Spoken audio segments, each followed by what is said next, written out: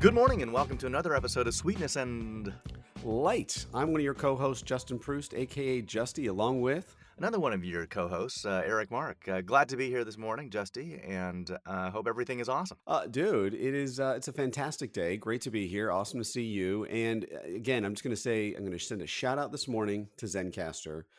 2 days in a row, we both passed, no issues, and it seems to be going well. So I don't want to put too much stock in this, but it seems to be a good thing. And on top of everything else, we're looking at video of each other as as we speak. So you're not seeing it because we're not recording that, but we're seeing it, so we get to see each other's pretty faces. Absolutely, and that makes the show just that much better. Yeah, without doubt. So everything is awesome. I did listen to your podcast the other day, by the way. I didn't mention it yesterday since we were so caught up on catching up.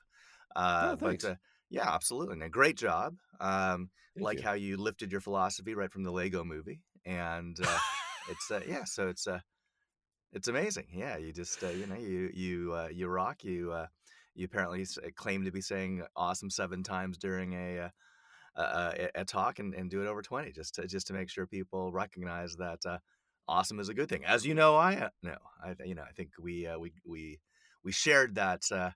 awesomeness right from the very outset. Yeah. No, absolutely. And that was actually one of my critiques. And one thing I didn't put in the show. So first of all, thank you for listening.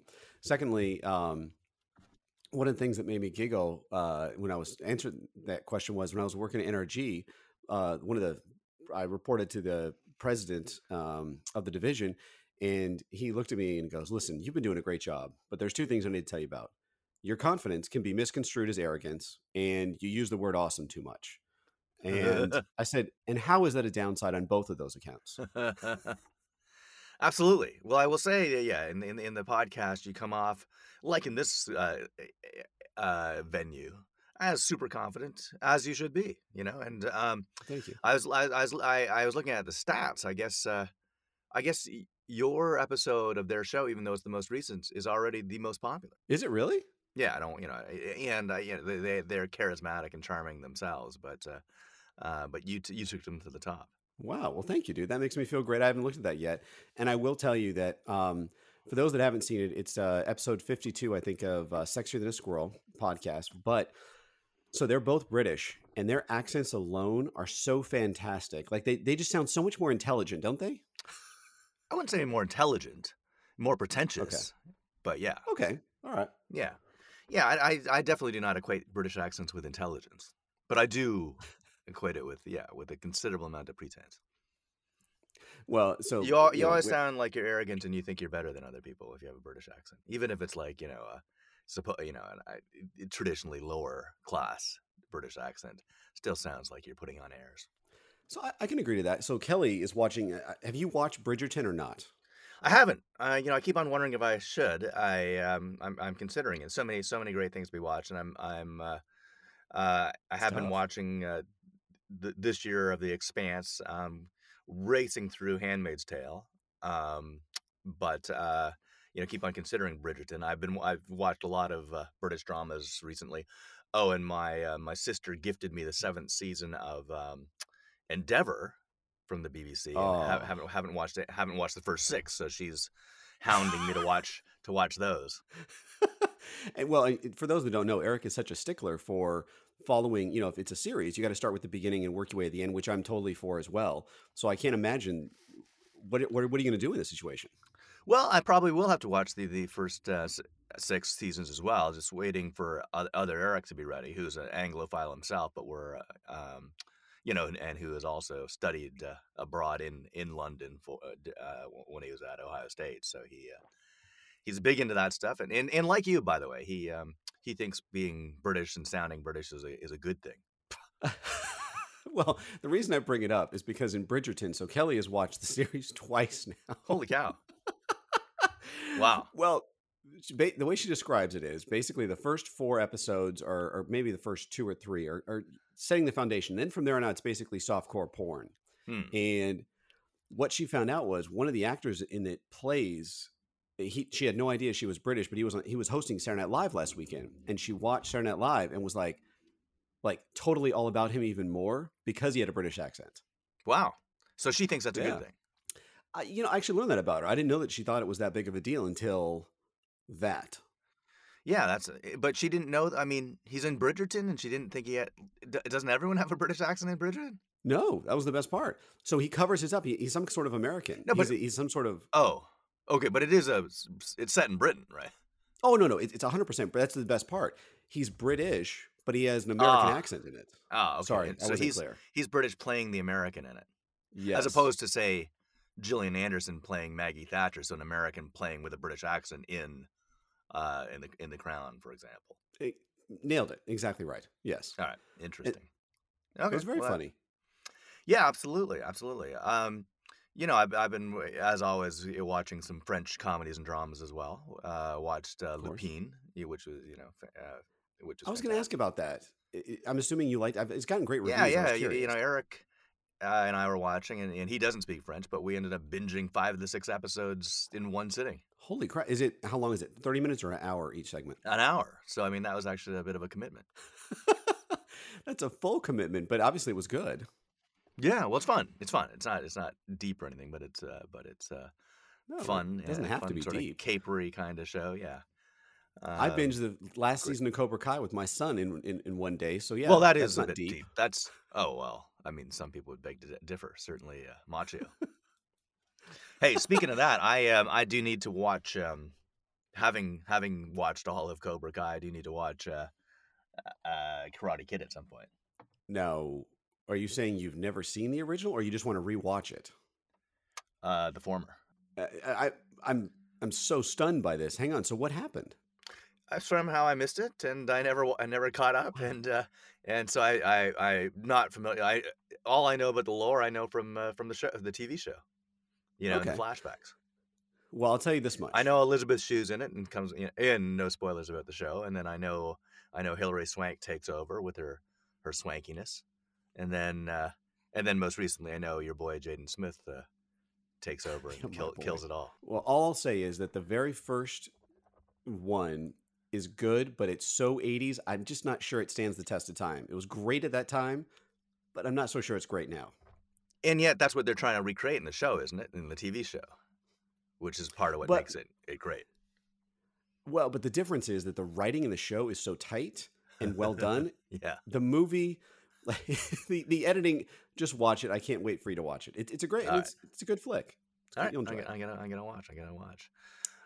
So everything is awesome, and I love that. I was curious about the whole notion of day and night, because and getting up in the morning. As you know, I am a night person, but I was not always, and so prior to getting mono in college, I was very much a morning person, and so that's a little bit of a twist, right? Like, so I was someone who got up at 5:30 every day as a teenager, read the newspaper, went to swim practice, in the dark, or track, track workouts, whatever sport was in session at that time of year, and didn't understand people being tired. Like, I literally didn't. Like, I would be up at 5:30, and I could be at a party that night at 3 a.m, and my friends are like, "Oh, we gotta go. I'm so tired." Like one friend would be dozing off at the party, and I'd be like, "What is wrong with you?" Like, I literally didn't understand what it meant to be tired at that point. Like, I just had never really experienced that, and I could go 48 hours, and it didn't really affect me. Wow. Until mono as a freshman in university, and that changed my life for the worse. Suddenly, I wake up one day and I feel like I haven't woken up, and I can barely sit up in bed, and that's been my story ever since. I've been tired since since I was in my first year of college. God, that's horrible. And it shifted me to being a night person. Like, I went from being, I was really an all day person, so it looked like I was a morning person because I was getting up, but I was actually really an all day just go all day and night.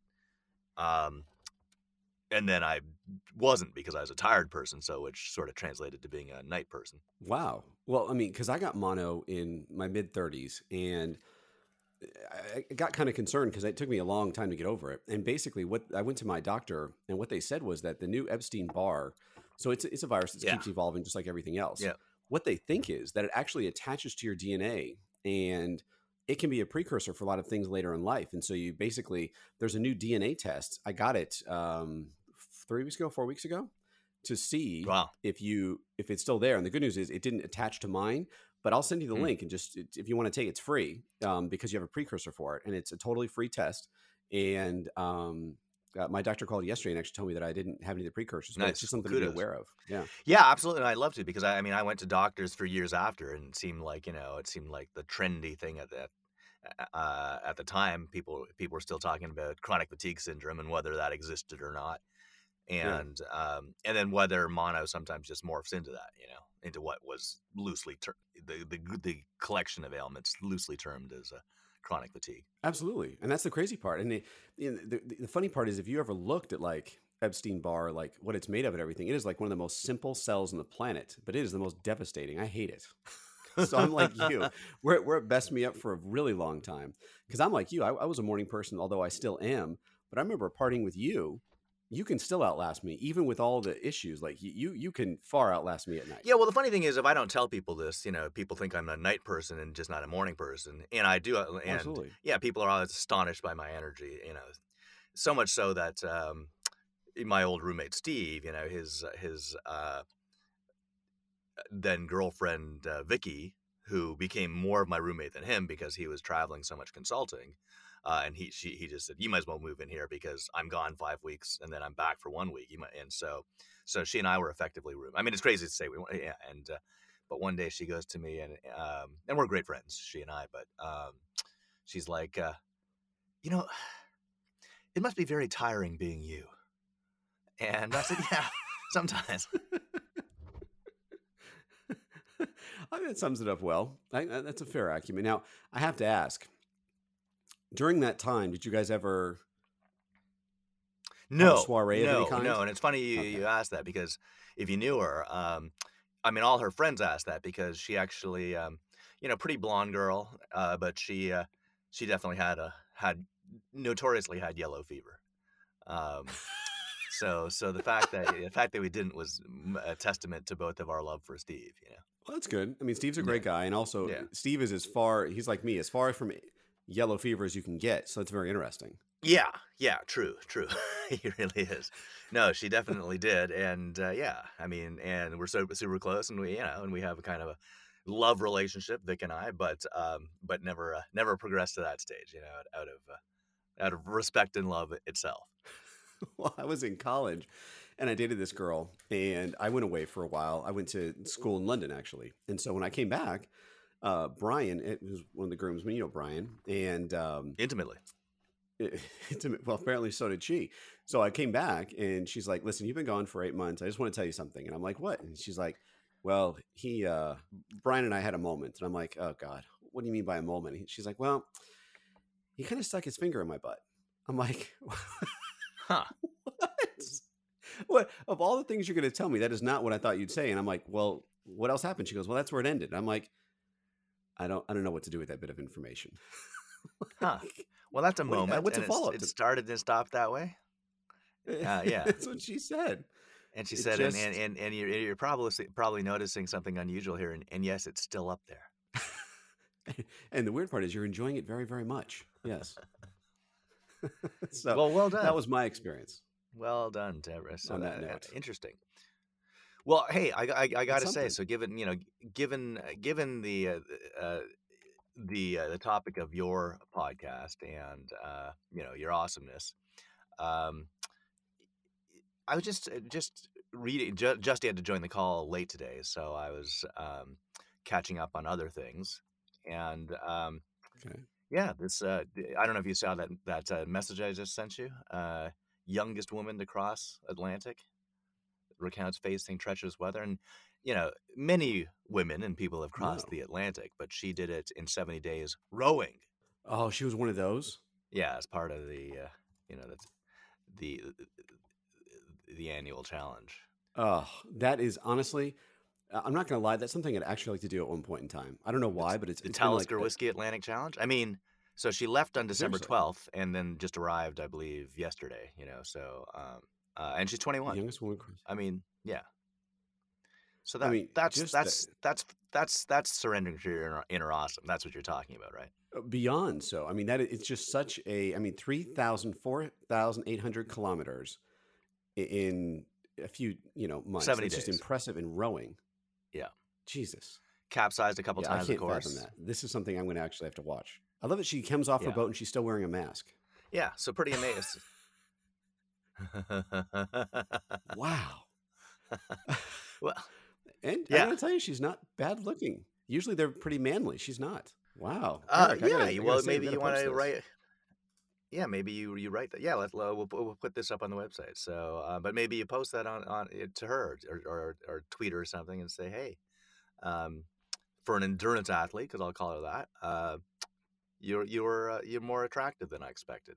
And by the way, when I say that, I'm quoting Justin, not myself. That's Justy's sentiment. I think everyone's attractive in their own way. I'm not so sure I agree with that statement, but I'll give it to you, Eric. I'll give it to you. All right.